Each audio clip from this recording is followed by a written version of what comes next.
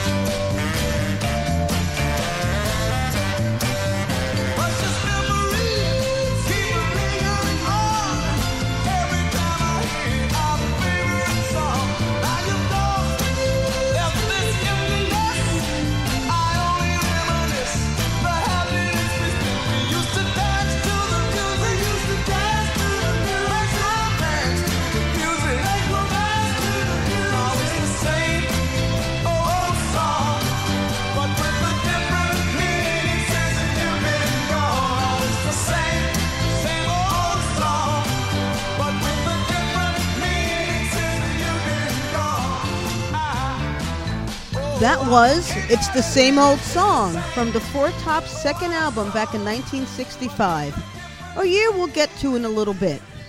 And as I record on this day, for my next Tuesday show, today is the Friday after Thanksgiving in 2016. And on this day, I have to constantly remind myself that it's really only the same old song if we allow it to be. For example, I know I'm getting a little metaphysical here, but for example, when I first proposed to do this Fish Out of Agua show on Radio Free Brooklyn, I had no clue how to do a radio show or what exactly this would entail, as you could probably tell from the first two episodes. But this is week 3, and I can tell you that learning a whole new skill set in my 50s, yes, you heard that right, 50s, it's kind of scary and intimidating. But you know what? If I wanted to do this radio show, it had to be done. And I had to have the confidence in my intelligence and abilities as being a performer for the past 20 years that I could do this and I must do this. Otherwise, time is going to pass me by. Time and technology would pass me by. And this is another reason why I also can relate to the millions of people in the United States who have no jobs now and no outlet and no voice, who also feel that this time has passed them by, which is another reason why I wanted to do this show. One thing that Fish Out of Agua is going to be doing is providing a forum for other artists of color and LGBTQ to share a bit of what they do and why their stories matter. We'll have an interview a bit later, but right now, I want to get some stories started, and I'd like to set a mood. So I'm going to take you on the Wayback Machine, or should I call it the way back in the day machine, back to 1953, the year my parents met, and a song that didn't actually come out that year, but speaks to me about them and how they met. Somewhere. It'll be all right, I know it. We're really together now. But it's not us. It's everything around us. Then I'll take you away when nothing can get to us. Not anyone or anything. There's a place for us somewhere, a place for us, peace and quiet and open air, wait for us somewhere. There's a time for us, someday a time for us, time together with time to spare, time to look, time to care, someday. Somewhere we'll find a new way of living. We'll find a way of forgiving somewhere.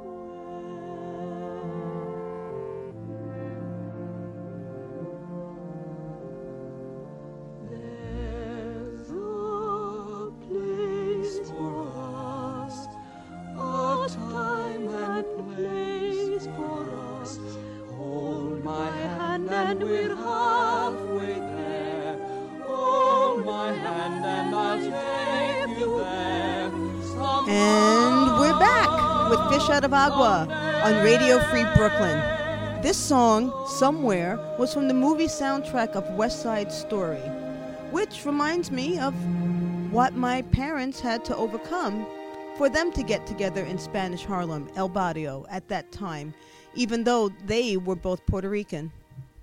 New York City was totally in a different headspace back in 1953, the year my parents met. Average wages were $4,000. The average cost of a new house was $9,550, and a new car? A brand new car for $1,650. And get this, the brand new state-of-the-art Kodak Brownie flash camera? The kind that when your parents used it, you would have purple lightning bolts and gold lightning bolts going in front of your eyes for the next 12 minutes? Well, that was only $13. Also happening in 1953, Elizabeth II was crowned Queen of England. Dwight David Eisenhower was inaugurated the President of the U.S. along with his Vice President, Richard Milhous Nixon. Jonas Salk invented the first polio vaccine, actually developed the first polio vaccine, saving untold millions of children and families from living in fear each spring. Also in 1953, the first successful climb of Mount Everest happened. McCarthyism, which was the backlash for politics against communism, or what were perceived to be communists, reared its ugly head and mouth and teeth. Playboy's first issue appeared with Marilyn Monroe on its cover and centerfold. The movies were all about Monroe in 1953. How to Marry a Millionaire and Gentlemen Prefer Blondes. And also the science fiction classic The War of the Worlds opened. Born in this year of 1953 were Pierce Brosnan, Tim Allen, Cyndi Lauper, Christine Ebersole, and did I mention my parents met that year? So here we go, back in the Wayback Machine. And if you remember what the Wayback Machine was, you have to be about as old as I am. Did someone say 53? So let's start with Chapter 4 of Fish Out of Agua. Jackie O and the Boy from East 106th Street. It was a hot summer's day, a year and a half after my mother had won her block's first television. She, her best friend Daisy, a girl named Lydia, were walking along East 106th Street on their way to a party when Daisy stopped the girls to chat up a group of boys hanging out on the front stoop of a 3-story apartment building. On the second floor of that building, lying on the sofa and listening to a New York Giants versus Dodgers baseball game on the radio, was my father. He stuck his head out of the window when he heard Daisy's loud laughter and saw my mother. Years later, he would tell me that he ran downstairs like hell because he was afraid that if he didn't get there quickly, my mom would disappear. The person who made up the saying, "Good things come in small packages," must have seen my mother at the age of 20. When my father looked out the window that day and saw her for the first time, she was petite and curvy, wearing tight, but not too tight, red capri pants, a white-on-white Swiss dot sleeveless blouse tied at her tiny waist, a black patent leather belt, and black patent leather wedge sandals. When he got downstairs to the stoop for a closer look, he saw her liquid dark brown eyes, flawless ivory complexion, and jet black wavy hair. He would later learn that she slept every night with her hair wrapped around orange juice cans in order to tame its tight curls, and that there were other things that she was equally rigid about. But on this day, he thought that he would willingly drown in those eyes. His tongue turned to sandpaper and filled his mouth, and he, who had an answer for everything, could not think of one thing to say. My mother looked at the boy standing in front of her. He was good-looking, at 5'9" tall, with a slim, athletic build from years of recreational stickball, baseball, and his favorite, dancing. He had brown wavy hair with a cowlick that fell in a curve over his forehead, a light brown ruddy complexion, and a small cleft in his angular chin. My mother would later learn just how often he relied on his good looks and charm to get him through tough situations. But that day, my mother got butterflies waiting for him to talk to her. She was attracted to him, but she would not chase him. Even at 20, my mother was absolutely a lady. Rudy didn't talk to Lucy that day. Instead, he talked to Daisy and Lydia and found out every place they were going to be for the rest of that summer. So from Central Park to Orchard Beach to the Starlight Room's famous dances at the Waldorf Astoria Hotel, Rudy appeared and tried to get my mother to notice him. But to no avail. He did become great friends with Daisy and Lydia, though. He danced with them and introduced them to his other friends, while my mom remained a mystery. A mystery, that is, until the night Daisy got toasted. The girls usually had a cocktail or two on the nights they went dancing. My mother's signature drink was one classic martini with olives. It made her feel refined and in control. Daisy, on the other hand, she liked whatever was sweet and fruity and lots of it. Pina coladas, sidecars, and daiquiris all made her happy. And one night, Daisy had all three on the same night and became so happy that my mother thought it best if they immediately went home. My mother looked around for Lydia to help her with Daisy, but Lydia had already left with her boyfriend. And as my mother steered Daisy out of the hotel, trying not to draw attention, my father appeared. He immediately hailed a cab, but after Daisy got sick in the back seat, they were kicked out, still 30 blocks away from their destination. In the hour it took to walk to 99th Street and Lexington Avenue, where Daisy had moved, my father told every joke, story, and anecdote he could think of to keep the girls entertained and to keep Daisy from barfing again. He told them about the pigeons he kept on different roofs, the horses he used to take care of at the West Side riding stables, and the turkey that he and his brothers once had as a pet when he was a child. Lucy saw there was another person besides Daisy who could make her laugh. She also saw that Rudy had paid for the cab, argued with the driver when they were thrown out, and had walked both of them home without complaining or asking for anything in return. It was the first time Lucy had seen a man ever take care of a woman so unselfishly. And by the time Rudy left her on her stoop with just a handshake and a "see you soon, I hope," Lucy was in love. Initially, neither one of their families was pleased about the relationship. Neither my mother or my father was their parents' favorite child, and they both knew this. Grandma Izzy, a city person, thought my mother's family, coming from a small town in the mountains, were jibaros. But my mother's perfectly put-together outfits, perfect manners, and soft, perfectly pitched voice. Oh yes, my mom was a Jackie O well before Jacqueline Bouvier ever met John F. Kennedy. My mom won over Grandma Izzy's heart. And even Grandma Izzy had to admit that my mother was a lady, and therefore almost too good for her son. Papa Julio, the same man who had almost forced my mother to drop out of high school, didn't like it that my father hadn't gone to school past 9th grade. But my dad liked having money in his pocket, and he quit school so he could work anywhere. He sold beer at the Polo Grounds until he was fired for being underage. He made bread at an Italian bakery until he was fired for being Puerto Rican. And then he got his driver's license and got a job driving a forklift, which he kept. When my father came to my mother's family's apartment to watch TV, he would accidentally leave a little change in the sofa cushions for Ophelia and Dulce to find. He even tried to fix up the teenage Carmen with his younger brother Papo, which sadly didn't take. And eventually, his charm and genuine goodwill touched my mother's family the way it had my mother, and Grandma Mari was glad her oldest daughter would finally be taken care of. So Lucy took a chance and said yes for the second time in her life.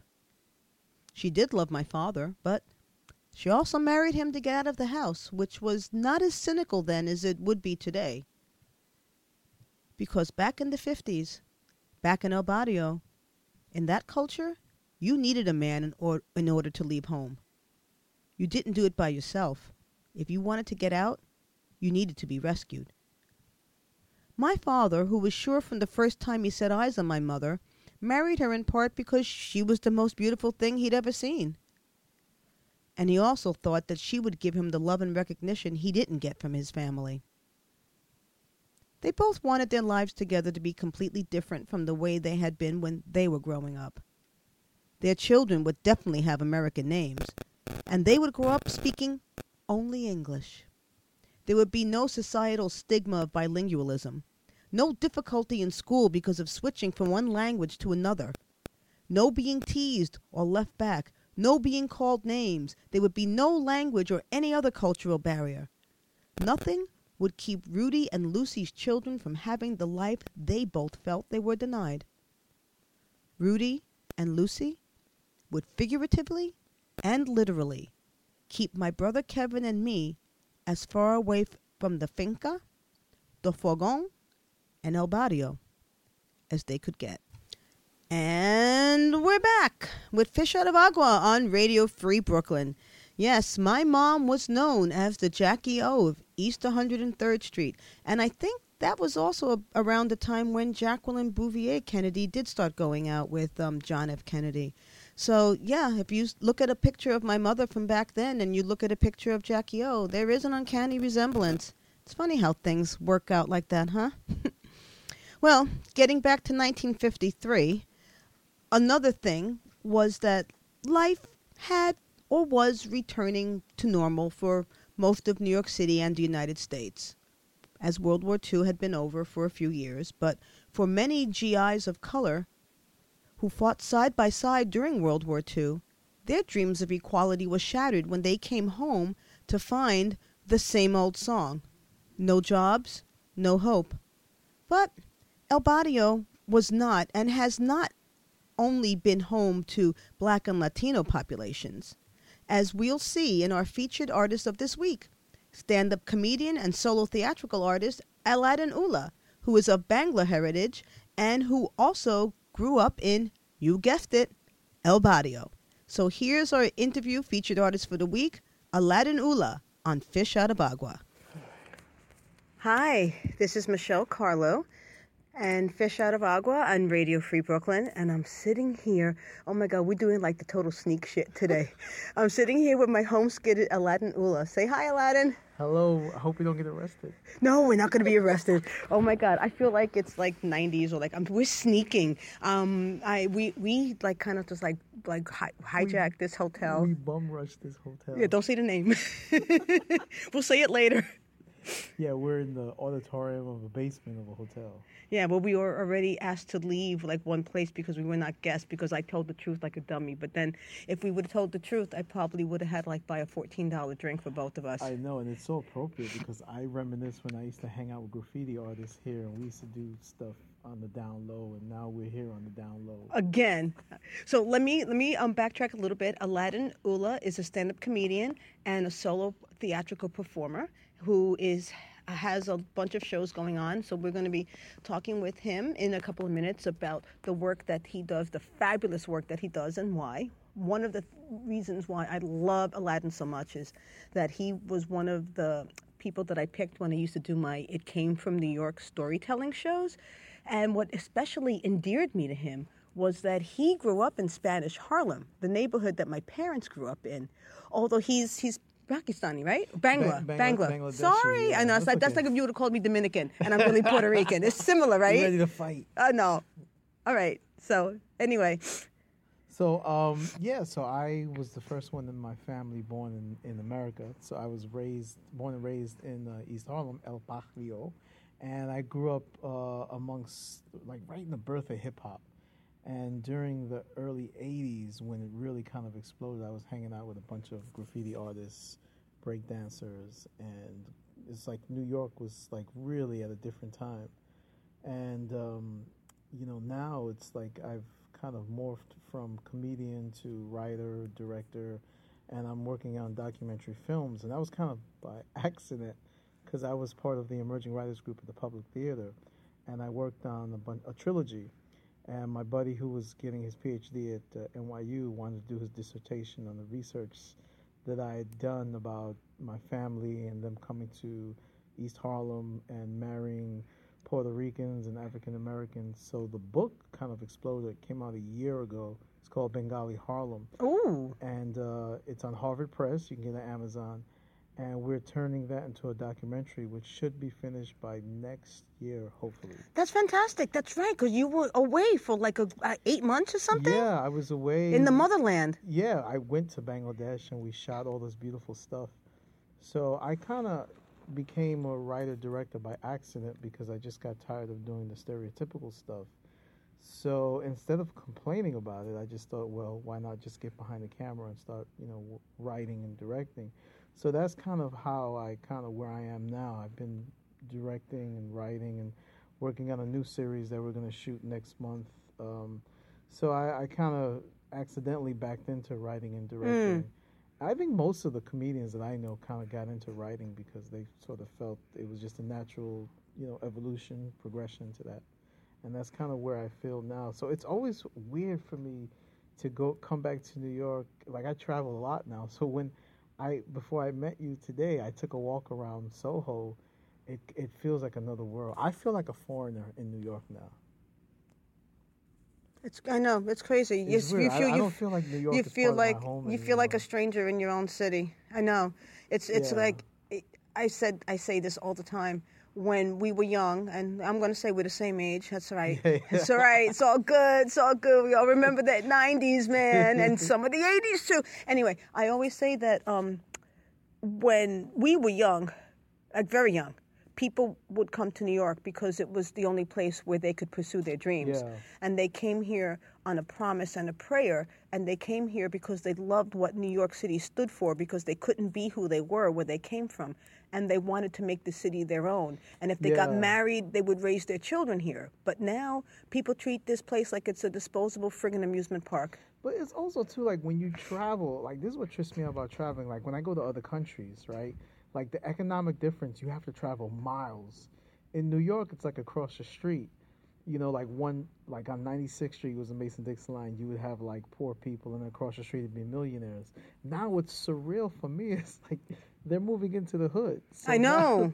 So it's weird for me. So when I go, like, to the South Bronx, because I remember back in the day, I dated someone from Brook Avenue and Cypress Avenue, that area. Mm-hmm. And now, like, they're having boutiques and all that in, like, the South Bronx. Oh, they're calling it Sobro. Ill. Yeah, and I'm in close Spanish Harlem Spa now. Oh, no. Yeah. I know. I coño. Please. I know. So it's weird, like, I don't see it as a neighborhood no more. I just see it as, like, well, it's just where people are occupying space now. Yeah. I mean, but New York City has evolved over time. It will evolve again.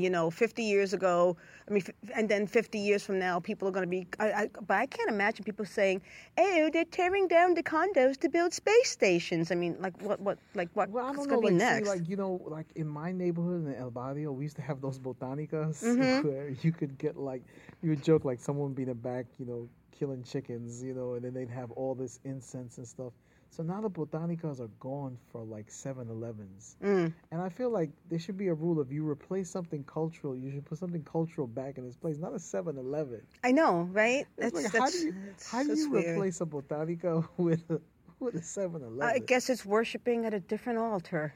Worshiping the Slurpee. I want to get back to something that we were talking about a few minutes ago, which was you getting into writing and producing your own shows.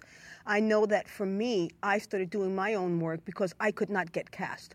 It was like whenever I went to a casting, if it was for a Latin person, I was not Latin enough. And then if I went to a casting for a Caucasian person, there was just something off about me. So when I wasn't getting cast in anybody else's work, and I was like, well, screw this. I'm just going to write and perform for myself, which is what I've been doing for like the past 15 years. Yeah, and it is weird because you and I kind of have that same similarity. Like once we show our New York accent, like I go to auditions when I start out, they're like, yeah, we're looking for a terrorist. I'm like, I'm so far from a terrorist. Well, what about a cab driver? And I would just do impressions of my dad, but I would feel like I'm so not into it. And every agent or manager that I was into, that I was being represented, they would try to sell it like, but Aladdin, you're going to make a lot of money. This is the way to go. And I do it, but my heart wasn't into it. I love doing stand-up, but, you know, the jump to TV and film was like, I'd have to do this new minstrel show. And it's like my heart wasn't in it. And it's funny because, you know, Aziz Ansari did it in his new episode. Yes. And I was talking about that 15 years ago, about how, you know, in the auditions it'd be me, Asif Manvi, and another actor, Ajay Naidu. We used to go to all the auditions, and we would joke about how they'd always ask us to do it with an accent. And we were like, right, you always have to use that. In the name of Allah, we will desecrate your nation. And I'm like, when do I just get to be like a New Yorker or a friend without an accent that's trying to blow up a building or take someone to Queens? So I just felt like the casting directors they didn't know that they were racist. So it was kind of weird. Like, we would have to be subtle and say, well, you know, like, people don't really talk like that. And, you know, everyone in New York who's Muslim doesn't really talk. At one time, this casting director, it was for Law and Order. I don't care if I say that. They said, do it with a Muslim accent. A Muslim accent. Ay, Dios. I was like, Oh, what's a Muslim my accent? God. And what did you do? What was your Muslim accent? I told him there's no such thing as a Muslim. You should have tried to do something terrible. Well, the worst, I got kicked out. You should have done a British accent. No, this is the best. I got kicked out because they said do it with an accent.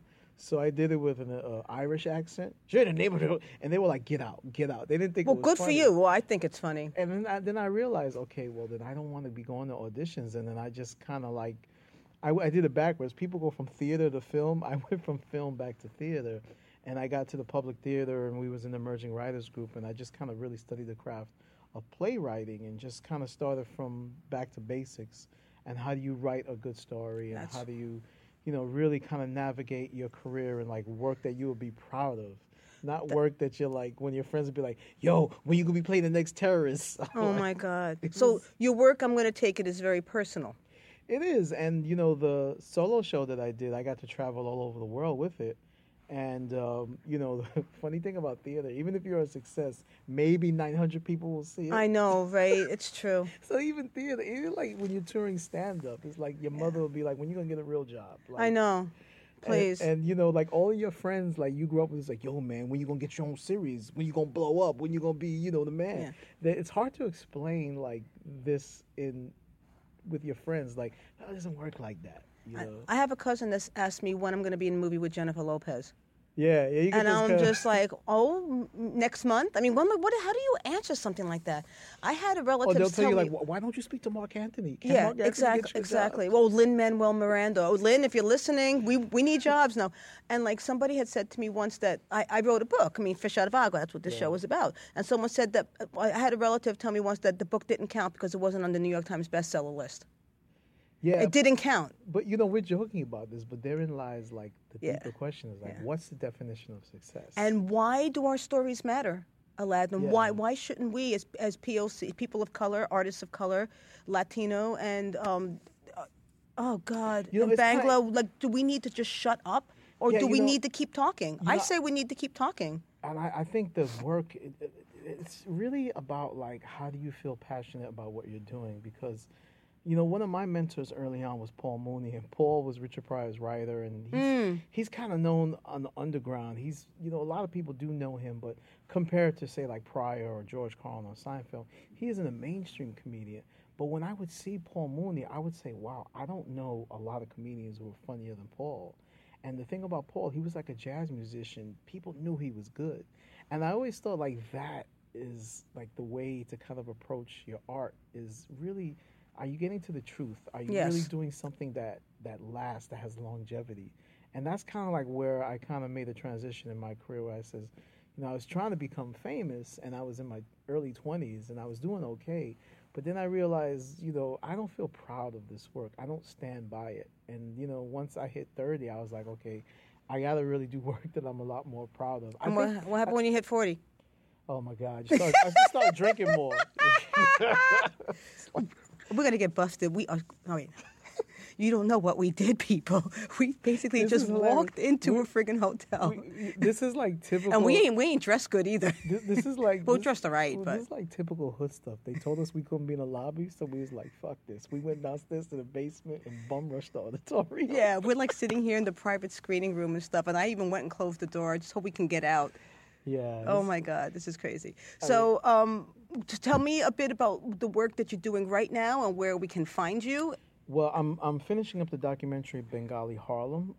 It is, you can check out the website BENGALI Bengali Harlem, and that's also the name of the book, Bengali Harlem.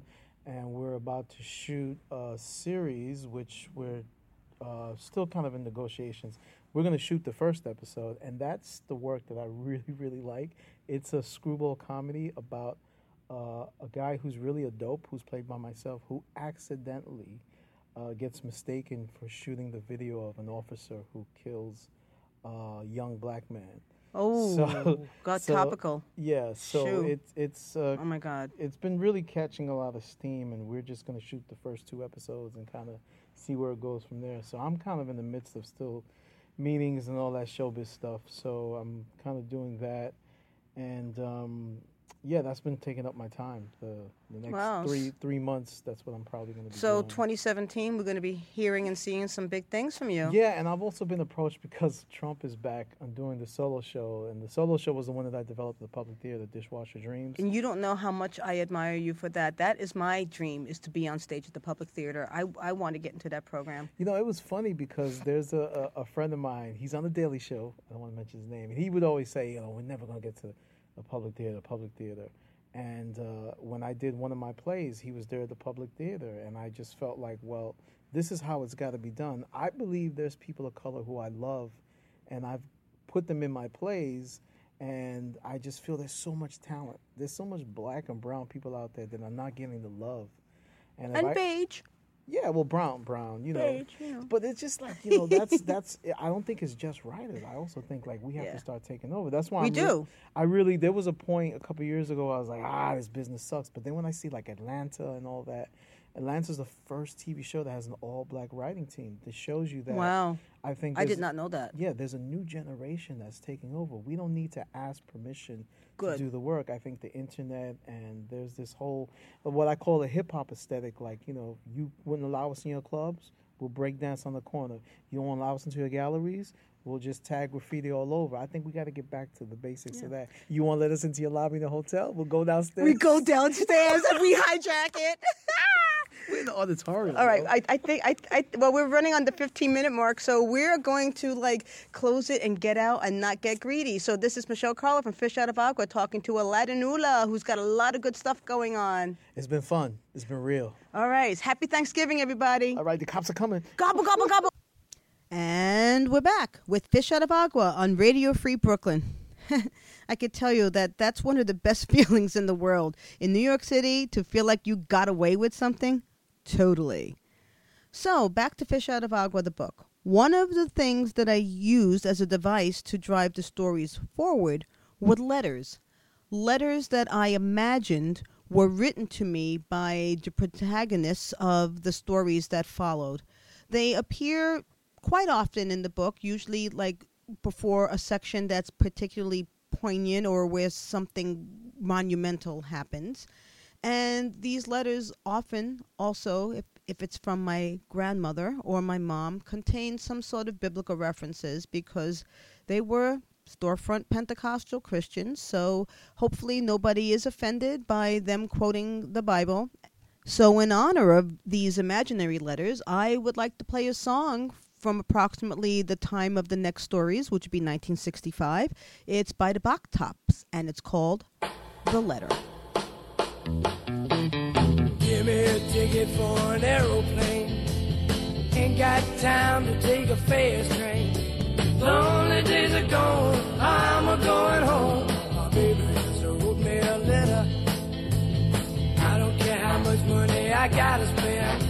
Got to get back to my baby again. Lonely days are gone, I'm a-going home. My baby just wrote me a letter. When she wrote me a letter, said she couldn't live without me no more. Listen, mister, can't you see I got to get back to my baby once more. Anyway, yeah, get a ticket for an aeroplane. Ain't got time to take a fast train. Lonely days are gone, I'm a-going home. My baby just wrote me a letter. When she wrote me a letter, said she couldn't live without me no more. Listen, mister, can't you see I got to get back to my baby once more. Anyway, yeah, get a ticket for an aeroplane. Ain't got time to take a fast train. Lonely days are gone, I'm a-going home. My baby just wrote me a letter. My baby just wrote me a letter.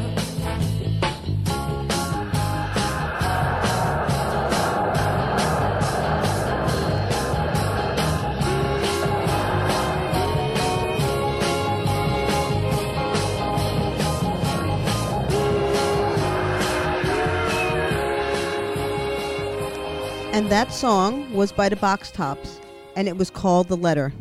It actually came out in 1967, but 1965, 67, close enough, right?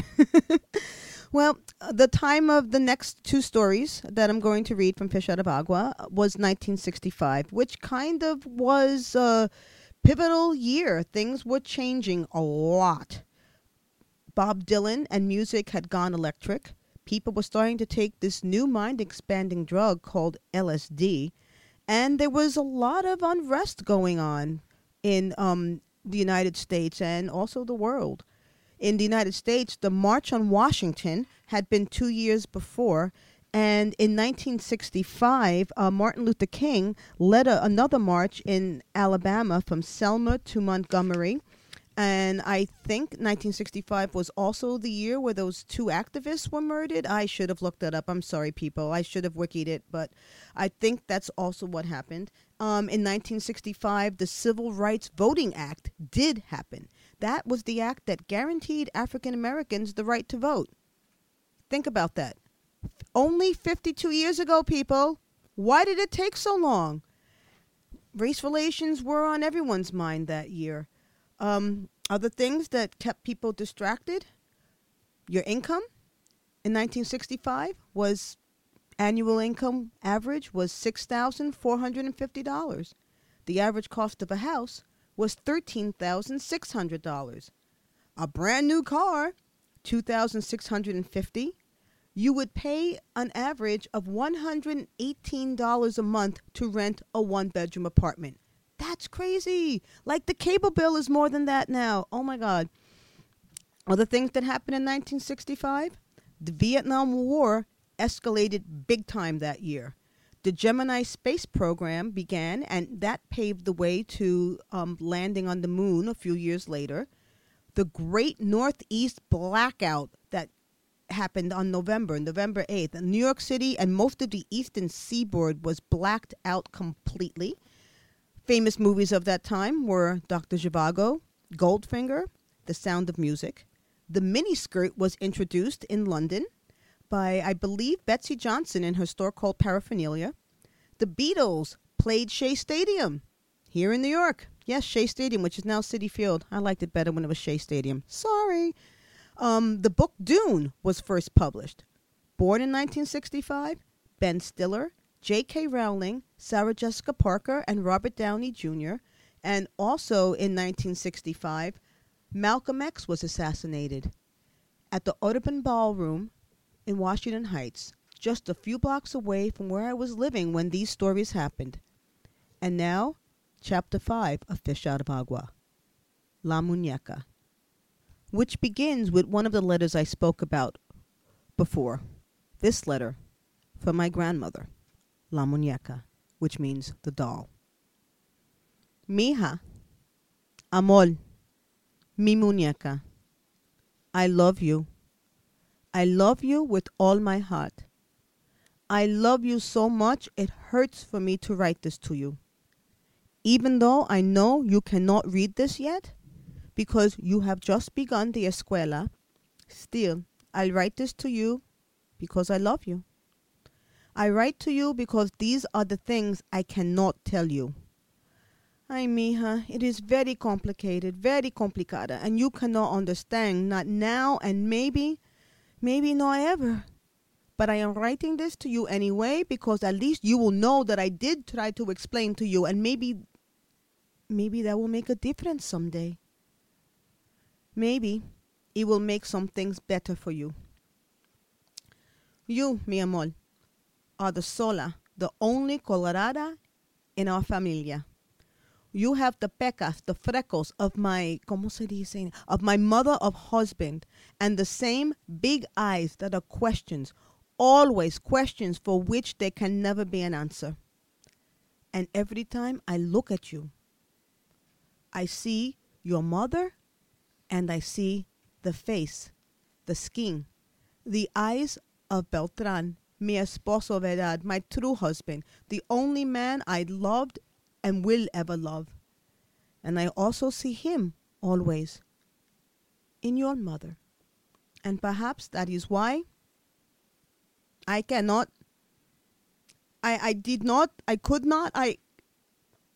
have not.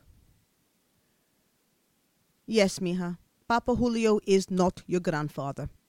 But you will probably never, ever meet Beltran. He was lost to us, lost to your mother and me many years ago. But Papa Julio is a good man, an honest man, and hard-working man, and he brought your mother and me to this country so we could have a better life. Because we were sola, mija.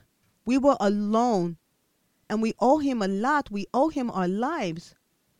But I have to tell you the truth. Papa Julio is not the padre of your mother. And maybe, mija, that is part of why she is not feeling well now. Your mother is not well, mija. Your mother is not well, and she has to go live with the doctors for a little while. She has to live with the doctors so they can make her be well. And that is why you and your brother are coming here to live with Papa Julio and me. But you don't have to be afraid, mija. You do not have to be afraid in the name of Gloria Jesus. Ay, life is complicado. So complicado. When you are older, you will see that life is hard for a woman. So hard. And you will see why things had to be a certain way. But now, you will be safe. I am your abuelita. I will watch over you. I will protect you. I will do for you what I did not and could not do for your mother. And if you cannot forgive me, I hope that you could at least understand. Ay, no puedo escribir más ahora. I cannot write anymore. He is coming. Mija, yo te prometo, I promise you, I will watch over you and protect you because you are my muñecita, my little doll, my love. Because I look at you and I remember.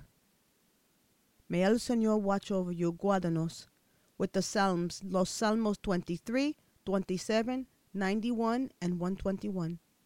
Grandma Mari. There was never any explanation from my Grandma Mari, then or ever.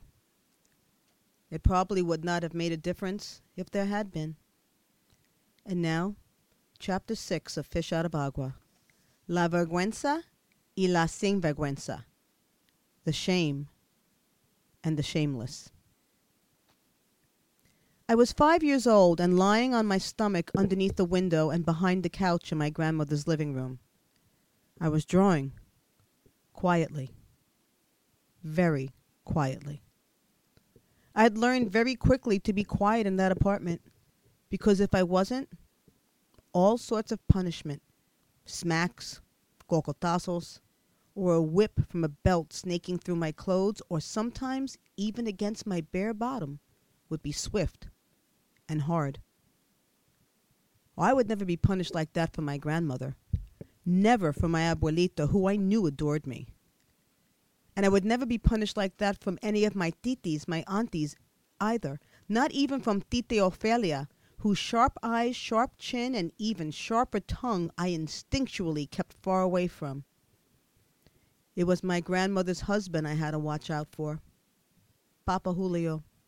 The man who told me never to call him abuelo, never to call him grandfather. Because although he was married to my abuelita, he was not my grandfather.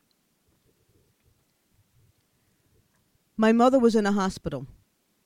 Today, the illness she had then, postpartum depression, is recognized and treated with kindness, support groups, and patience.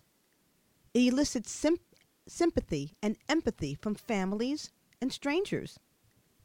It's something that you can completely recover from, or even use today as an excuse to get away with murder. But in 1965, it was treated with seclusion, observation, and medication. And it caused whispers and speculation everywhere your name was mentioned. It was considered a weakness, a character flaw, and a secret shame that would follow and define you for the rest of your days. I remember the apartment was cold. My mother had been gone this time just a little over a week, but it felt like I had hardly seen her that year at all. I was copying a pair of kittens from an engraved copper plate onto a brown paper bag.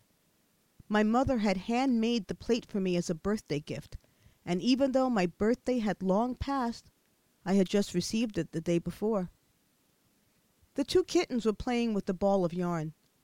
I could easily draw the kittens, but no matter how many times I erased and started over, I just could not get the twists and turns in the yarn to come out right.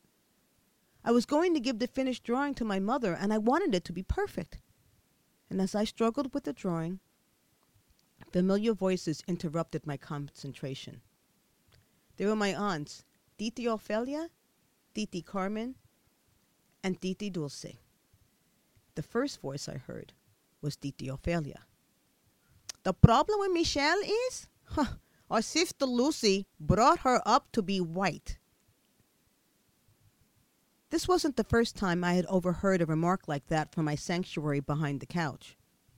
My drawings and my colorforms and my Barbies had helped me to find out that my mother had twice before been taken away to a hospital, and that my father couldn't take care of my brother and me by himself, which was why we were living with Abuelita and Papa Julio.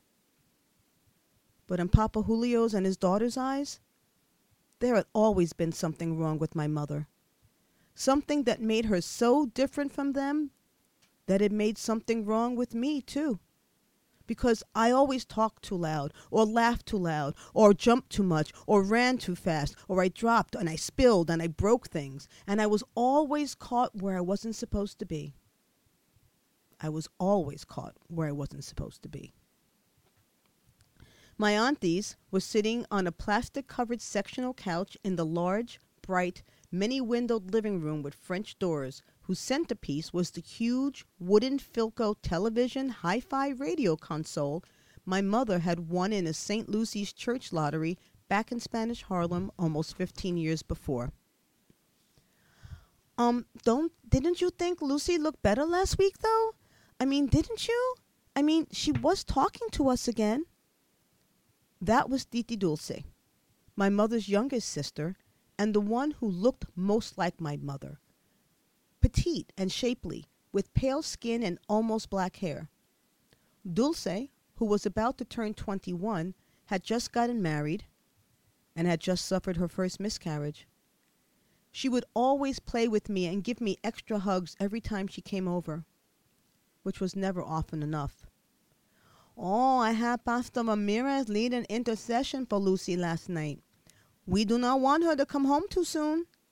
Remember what happened last time? That was Titi Carmen, the second oldest, the Hamona, the old maid. At just 25, she already appeared postmenopausal. She would never get married. Her thick legs and squinty eyes would ensure that, as well as the oily black hair that ran rampant up her legs, down her arms, between her pancake breasts, and occasionally sprouting from her brown double chin.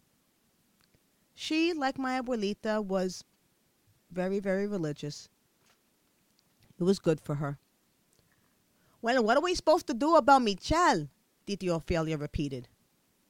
Titi Ophelia was 23, tall, slim, and too quick, with skin the color of a double cup of café con leche and a personality with a kick to match. Every other week, she smoked a different brand of cigarettes. Every other month, she dyed her hair a different color. Every couple of years, she had a new husband. I'm sure if she was your friend, she was delightful to be around. Only, I wasn't her friend. I told you what she told Mommy, as if our father would ever do such a thing like that. Who taught Michelle how to lie like that, huh? You know who? Lucy, that princesa of a sister of ours, always fixing herself up as if she was the Queen of Spain. Pretending she's not a Tregueña. I do not care how blanquita she thinks she is, but stop it, Ophelia.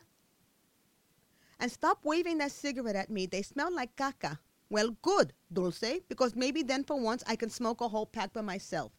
Anyway, if you ask me, that's what got her sister locked up. Lies. And Michelle is going to turn out just the same if we do not teach her.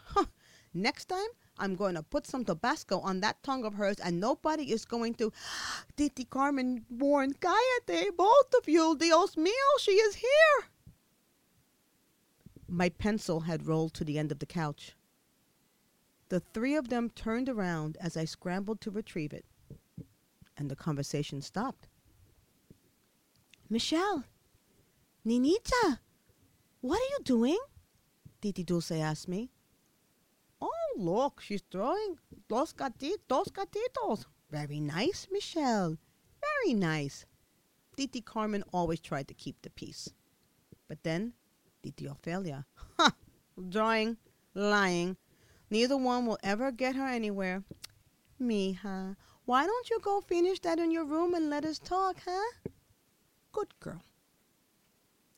Titi Ophelia didn't wait for an answer. She just turned her back on me, and they all continued speaking again. In Spanish. Spanish was the mystery language to me. The language grown-ups use for celebrations, lost tempers, and secrets. And since my mother and father had always only spoken English to Kevin and me, that meant I wouldn't find out when my mother was coming home, or what being white was, or, most important, what I had been lying about. I couldn't think of anything except the time I had sneaked soap into the frying pan when Titi Ophelia was cooking and blamed it on a giant. But that had been a whole month ago. I quietly, very quietly, left the living room and wandered down the long, dark hall, past the kitchen and bathroom, past the framed pictures of John F. Kennedy, Martin Luther King, and Jesus, to the bedrooms. There were always two separate bedrooms for Abuelita and Papa Julio as long as I could remember. First was Papa Julio's room. Then was the bedroom I shared with Abuelita. And at the end of the hall was the back bedroom, where my brother Kevin was. He was kept in that room almost the whole time Abuelita wasn't home. And Abuelita was not home a lot. In the morning, she went out carrying containers of sopa de pollo and arroz con habichuela to the other hospital, where my great-grandmother was. And in the afternoon, she'd put on her long-sleeve white blouse and dark purple skirt and go to church. Sometimes she left after breakfast and didn't come home until it was time to cook for Papa Julio before he left for work. And I wasn't allowed to go into that back bedroom when Abuelita wasn't there. Oh, there couldn't be noise in the daytime because Papa Julio worked nights and needed his sleep. There couldn't be any noise at all or he'd be angry. Very, very angry. I'd been told this many times, but I was 5 years old. I wanted to play with my brother. I opened the door. Even though it was afternoon, the room was in shadow and the Venetian blinds were drawn. Kevin was standing in his playpen, holding the rail, jumping and gurgling. He was then 2 years old. He had already been speaking in complete sentences when we arrived at my grandmother's, but without my mother to talk with him, and with him being kept mostly in isolation, he had reverted back to baby talk. He also wasn't walking very well anymore, and I couldn't chase him like I used to. I looked in the playpen and saw one of Papa Julio's belts next to Kevin's bare feet. There was always a belt in the playpen. I went back and closed the door, and we played until the door opened again. And then I felt Papa Julio's large hand swing me by my ponytail and push me between him and the wall. "I told you not to come in here. I told you I would punish you if I caught you. You are a bad girl, mala malísima, just like your mother." He pressed me against him while he reached for the belt in the playpen. He pulled down my pants and spanked me with one hand like he usually did. But this time, he rubbed the other hand against my behind and my pee-pee. He didn't always do both. Sometimes he would just yell, but not this time. I didn't cry. I never did. I didn't have to. Kevin did the crying for both of us. When it was over, Papa Julio said, "You say nothing. Just like your mother." Then as quickly as it began, it was over. Both his hands retracted, and he pulled my pants back up and pushed me out of the room. I could still hear Kevin crying as the door closed. Papa Julio didn't look at or speak to me as he passed me in the hall and went back into his own room and shut the door. I continued walking down the long hall back to the living room. Carmen and Ophelia had left, and Dulce was still sitting on the couch and was now talking on the telephone. I climbed up on the couch next to her and tried to snuggle up, but she heard Kevin, and she hung up, and she left me and went to check on him. So everything would be okay for now. Dulce loved babies, and she would take care of Kevin. And she could stay with him and sing to him and put on the light and do everything she wanted to do because Papa Julio would never punish her. When the apartment was quiet again, I went back to the only thing I could control. My drawing. It was the one thing that had never abandoned or betrayed me, and if something wasn't right with the drawing, I could just erase it and start over. And I knew if only I kept trying, I could get that yarn to come out right. And when my mother saw the kittens, they would make her so happy that she would get well and come home. I worked at that yarn until I erased a hole right through the paper bag. The drawing was ruined. I went to crumple it up, but the kittens looked back at me. They looked too happy to give up. So I smoothed out the bag and picked up my pencil. I had to keep trying. You've been listening to Fish Out of Agua on Radio Free Brooklyn. And that's our show for this week. If you like what you've heard today, please consider supporting this show or any other Radio Free Brooklyn show of your choice via Patreon. Just go to radiofreebrooklyn.com and see how. See you next week.